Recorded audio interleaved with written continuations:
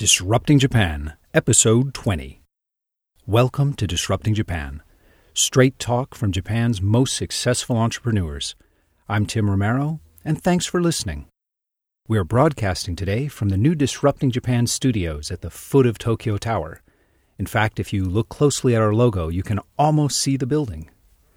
Of course, the most interesting part of the show was recorded at the offices of Gengo, over a beer with co-founder and new CEO, Matt Romaine. Gengo is one of the world's largest crowdsourced translation platforms, and we talk a bit about his crazy journey building it and the changes that lay ahead for the translation markets. You know, since Disrupting Japan is focused on innovation and disruption, there's never a shortage of new topics. Change is the one thing that is constant in this industry, and in this world, I suppose. I guess you could say that change is the one thing that never changes. But change is simple. The world changes whether we want it to or not. Change is easy, but progress is hard. And what I found most interesting in this discussion is all the different ways in which Matt is focusing on progress in this time of corporate change. We talk about the recent change of CEO at Gengo, and how he's using this change to improve relationships among his staff, his customers, and his investors. And Matt explains not only the changes he had to make in his company to make this work, but also the changes he had to make in himself. But Matt tells the story much better than I do, so let's get right to the interview. So we're sitting here with Matt Romaine of Gengo, formerly MyGengo. It's the largest and certainly most interesting crowdsourced translation platform in Japan, perhaps the world now. And that's a really simple way to introduce it. I think you can probably do your company a lot more justice than I just did. Well, to start, the word Gengo means language in Japanese. There used to be a boom in Japan to add the word mai before something. So like mai hashi would be like my personal chopsticks. Oh, that's where MyGengo came from. I see. Or my boomu, so is your current boom, your current sort of interest or hobby. Yeah. And so at the time we thought we would throw on my before the Gengo. But we had an opportunity to buy the domain gengo.com. So we rebranded and dropped the my, kind of like the Facebook dropping the. Okay. Yeah. So as a company, we're a crowdsourced translation platform. So we have about 15,000 translators now around the world. We do 37 languages, all of them through English, and then a couple other within the matrix through across Japanese. So when you say through English, you do a lot of language pairs. So if someone's translating Russian into Chinese, it would go through English first?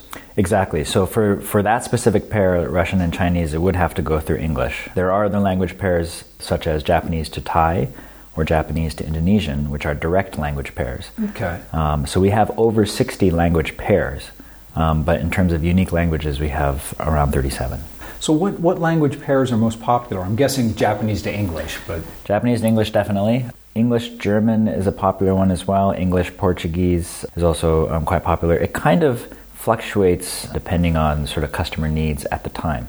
Oh, really? So it's quite fluid that way. Well, I guess that makes sense. Gengo is filling a very specific niche in the translation business. As I understand it, you guys aren't doing literary translations. You're a cut above the machine translation of something like Google.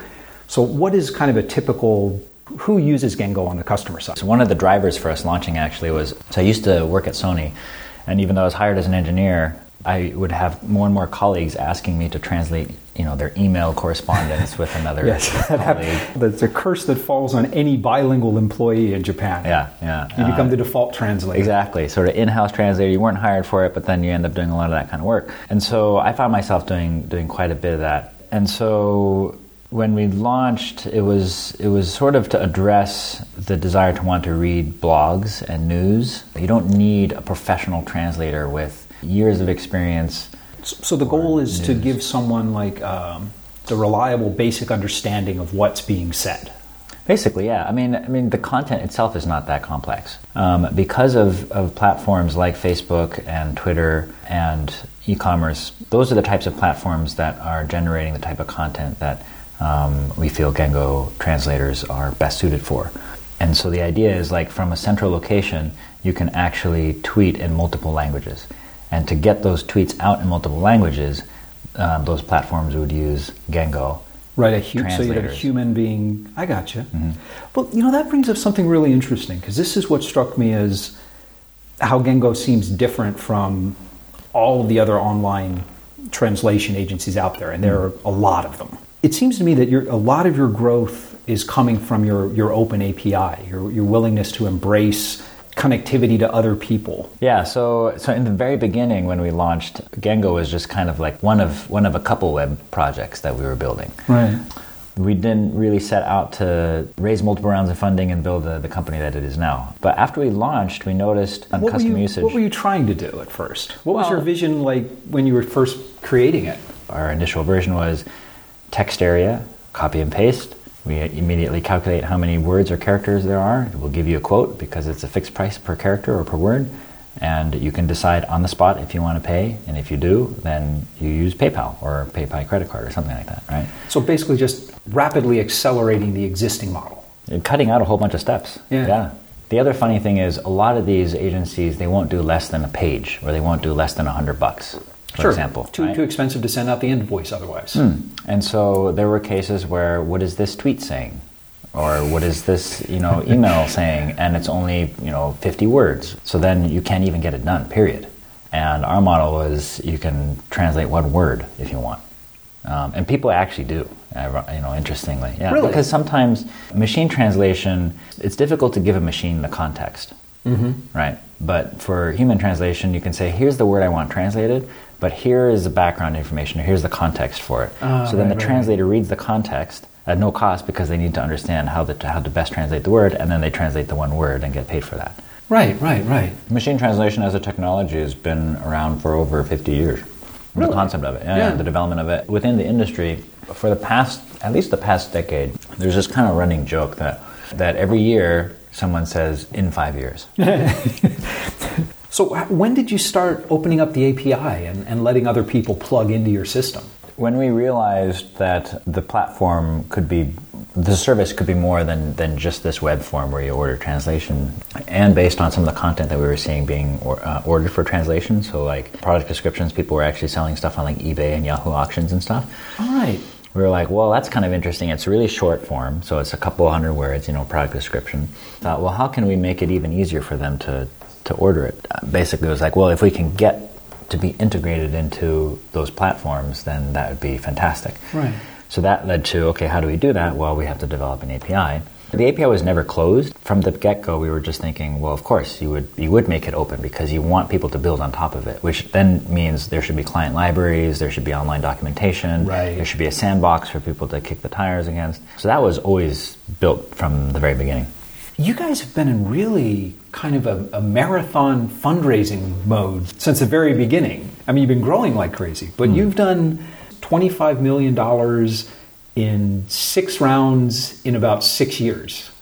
Is that about right? 5 or 6. I mean, if you count friends and family of like less than $100,000, then that's kind of a crazy pace. About 23 mil, I think. Yeah. I mean, there's the market itself is just humongous. We got the Sam Adams already starting to. Yeah, there we go. It's a huge market opportunity. I guess what's kind of funny is, initially when we were trying to raise from angels in Japan, they were kind of hesitant. 2008, 9? 9, yeah. 2009, 2010. Tried to raise from local angels here. I found it quite challenging. Ended up going to the U.S. because of Dave McClure. So right. I had met Dave at a dinner about a year after I'd left Sony.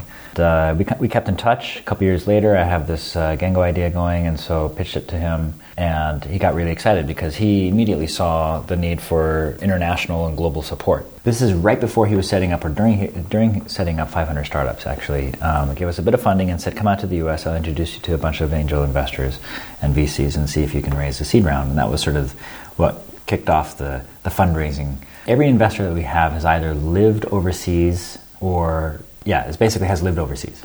Yeah, anyone that's lived overseas will immediately see the value of this. Mm-hmm. Mm-hmm. So I guess that's not surprising. Yeah. And it's mostly been in hiring. You've been growing the team mostly focused on the engineering talent. On the emphasis now for this most recent round that was announced last week is on sales and marketing. We talked before about recruiting in Japan and trying to hire engineers, and I know this is something that well, both of us feel very passionately about. What do you think is the biggest challenge and the biggest advantage that a foreign company has in hiring engineering talent here in Japan? One challenge is just going to be to get the talent that you feel is fits with your culture. Every company, whether they're a foreign quote unquote company or not, has a different sense of culture. And so because the pool is, in a way, it's smaller here, right? Especially if you need to operate in English. Well, one thing I've noticed over the last 15 years or so in Japan, so software engineering was never really seen as a particularly respected profession. Sales was, hardware engineering kind of is, but software engineers were expected by the time they were 30 to move into management. If you were a software engineer at 35, it'd be like being unmarried at 35. Everyone looks at you and says, something must be wrong with this guy. That seems to be changing now with the current crop of startups and such. But have you found it most effective to recruit engineers from the pool of larger companies, people who are looking to try something new and exciting and have their work mean something? Or have you been focusing on younger, more energetic people who grew up in this startup culture? So our approach in building our team, by default, the company basically runs in English. And so what we've been able to do is hire individuals who are from overseas and are interested in living and working in Japan. We provide an environment where they can be productive because they work in English and they can live in Japan, and they're interested in a growing, vibrant work environment. So that's the type of individual that is attracted to Gengo, and that we're interested in hiring. So what's the breakdown in your engineering department? Like what percent Japanese, what percent? I think it's about 50-50 now. It might even be 60-40 Japanese and foreign, actually. All so right. a few more Japanese. That's a good mix. Yeah. And then on the Japanese side, what's interesting is we are most interested in individuals who are interested in a sort of more foreign work environment. Do you think Japanese view foreign companies as more, or foreign technology companies as more progressive or more innovative? That's definitely another component of it, yeah. So one of my pitches when I was helping to grow the engineering team was definitely, here are the tools that we're using, and we use GitHub. We're moving from PHP to Python, and now we're moving a lot of code from Python to Golang. Right. We transitioned from MySQL to Postgres. Like, we do things like hackathons. Our overseas listeners are hearing this right now and thinking, well, yeah, of course That's they typical. do. Right. And our Japanese listeners are going, that's fantastic, I'm going to be sending my resume. Yeah, absolutely. So it is very progressive here to do that. We give a lot of flexibility. Like, there's not this process someone has to go through just to get approval to use a new tool or a new service or something. Right. It's like, you want to try out a new tool, some new SaaS service that's going to improve your workflow or something on the engineering team. Maybe it costs $50 a month or something. Here's the credit card. Use it for a couple months. See if you like it or not. But also make a decision pretty quick. Like, either you find it effective or not, and then if you don't, close the account and move on. Yeah, and here's the astounding thing is that in the end is far cheaper to operate that way than to have everything run through approval. And so many Japanese firms don't realize that. They're a lot of security concerns, I suppose, is one part of it. I suppose, but I think it's more of a general vague fear of loss of control. Yeah, possibly. You're right. That type of environment is not typical in the larger Japanese companies, and so it becomes very attractive for engineers, for the Japanese engineers. Yeah. Okay. I can see it being a very unique and attractive work environment for Japanese engineers who sort of admire the foreign startup way of doing things. Actually, getting back to the fundraising, your fundraising marathons.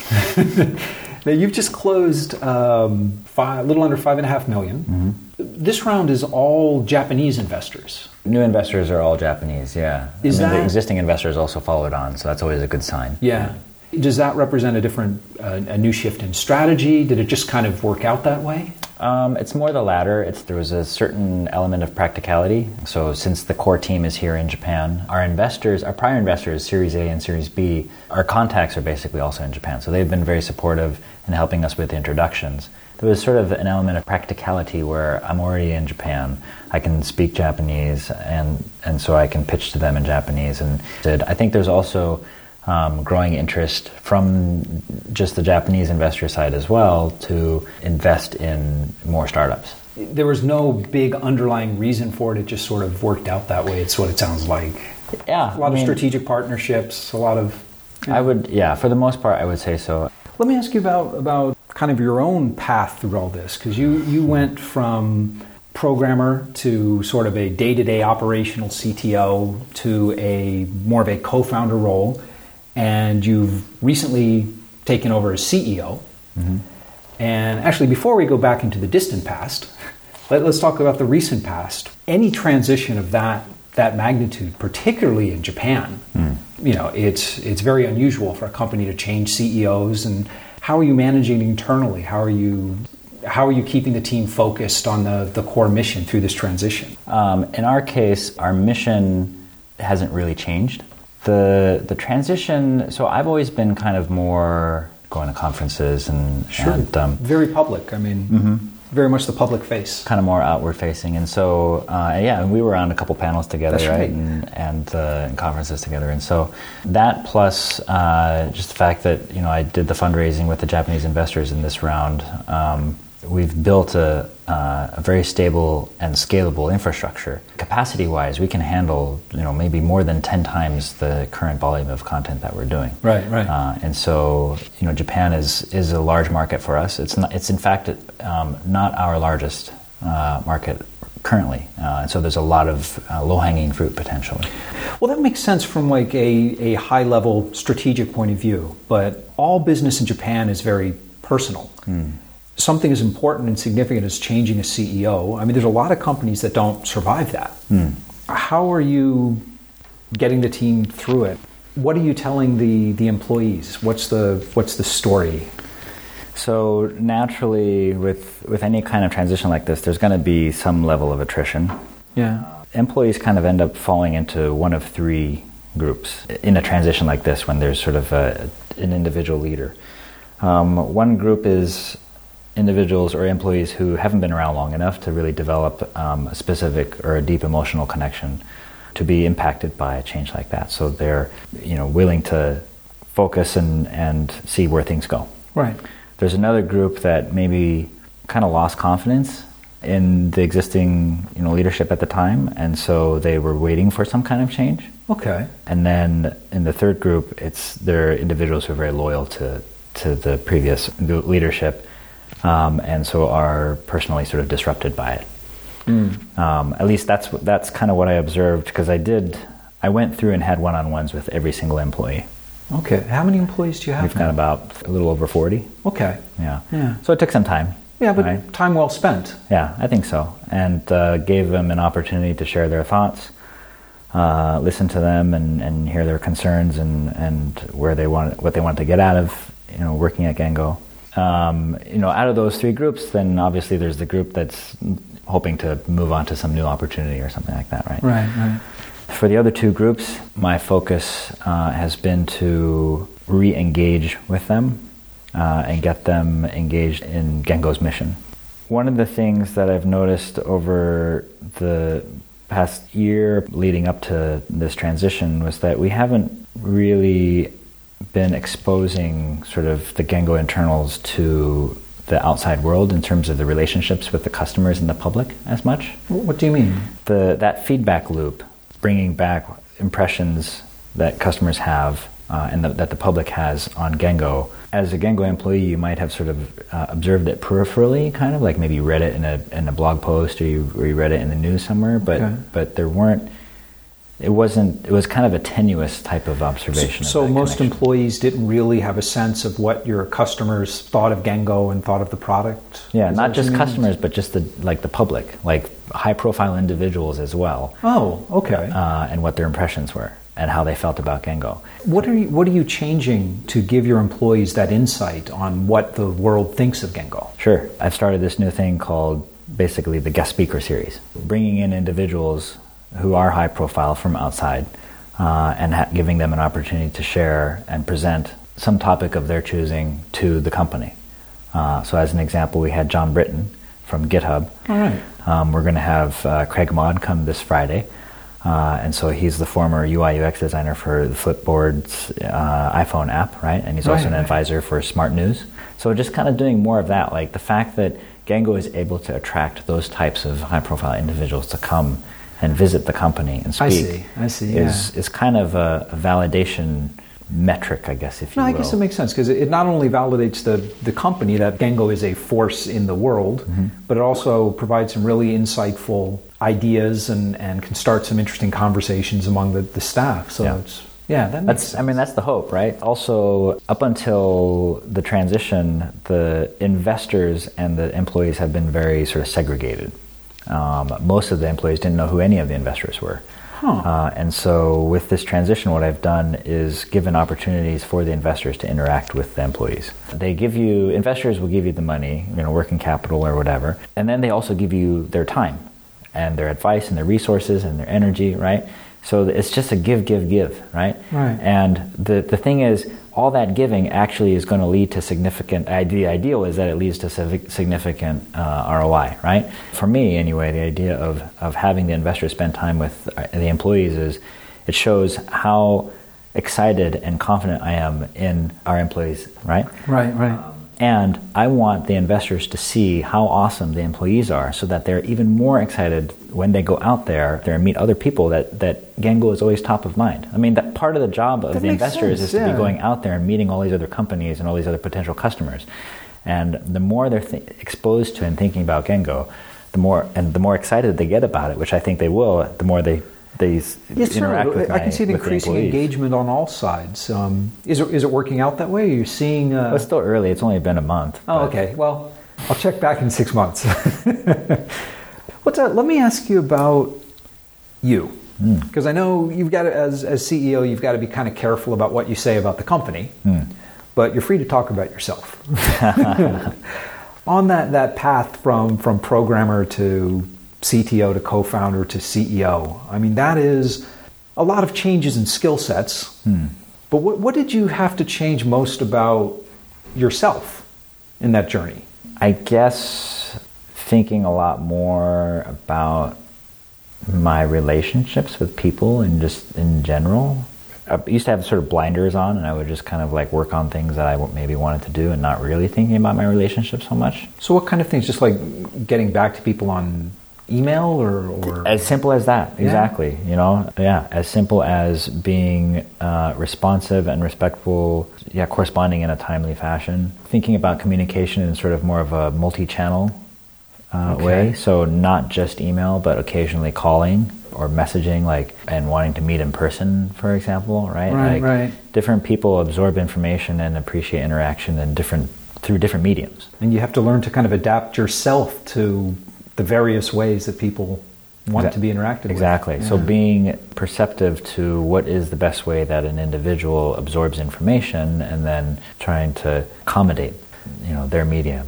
Yeah, it's utterly foreign from someone who's strictly focused on the code, right? Staring at the screen the whole time. Yep. Do you ever miss being heads down in code? I do a little bit. I used to a lot in the very beginning. I do sometimes. Yeah. I used to a lot in the very beginning. It's been a while. Because I sometimes might give some feedback, I will usually get email updates. And then sometimes if I click on the link, it'll take me to like a GitHub, commit. And then I get to look at the code there, and then I'll be like, oh yeah, I know what that's doing. That's cool. So to that extent. Look, but don't touch. I can't deploy anymore. I used to be the one who could, but I think it's probably for the best for everyone. Yeah. We talked a lot about how useful it is that foreign engineering talent is coming through Japan and is attracted to a chance to work in a bicultural, bilingual environment. There are a lot of foreign entrepreneurs here in Tokyo now, and some are coming just for a couple of months to work somewhere and pass through. But a growing number seem to want to set down roots for a while, to grow something here. What advice would you have for foreigners who want to start a company here in Japan? As you and I know, living in Tokyo is super convenient, super safe, great lifestyle, right? That's why we're both still here. Yeah. I initially thought I was only going to be here for a couple of years. And now me it's too. been over a decade. 23 years ago. Yeah. I was coming here for a year or two, check things out. So I think in terms of quality of life and ability to maybe focus and get a MVP out or something, like it's a nice place. You know? Now, does it make sense to actually register a company and use this as a base? I kind of think it only makes sense if you have some kind of competitive advantage that's specific to Japan.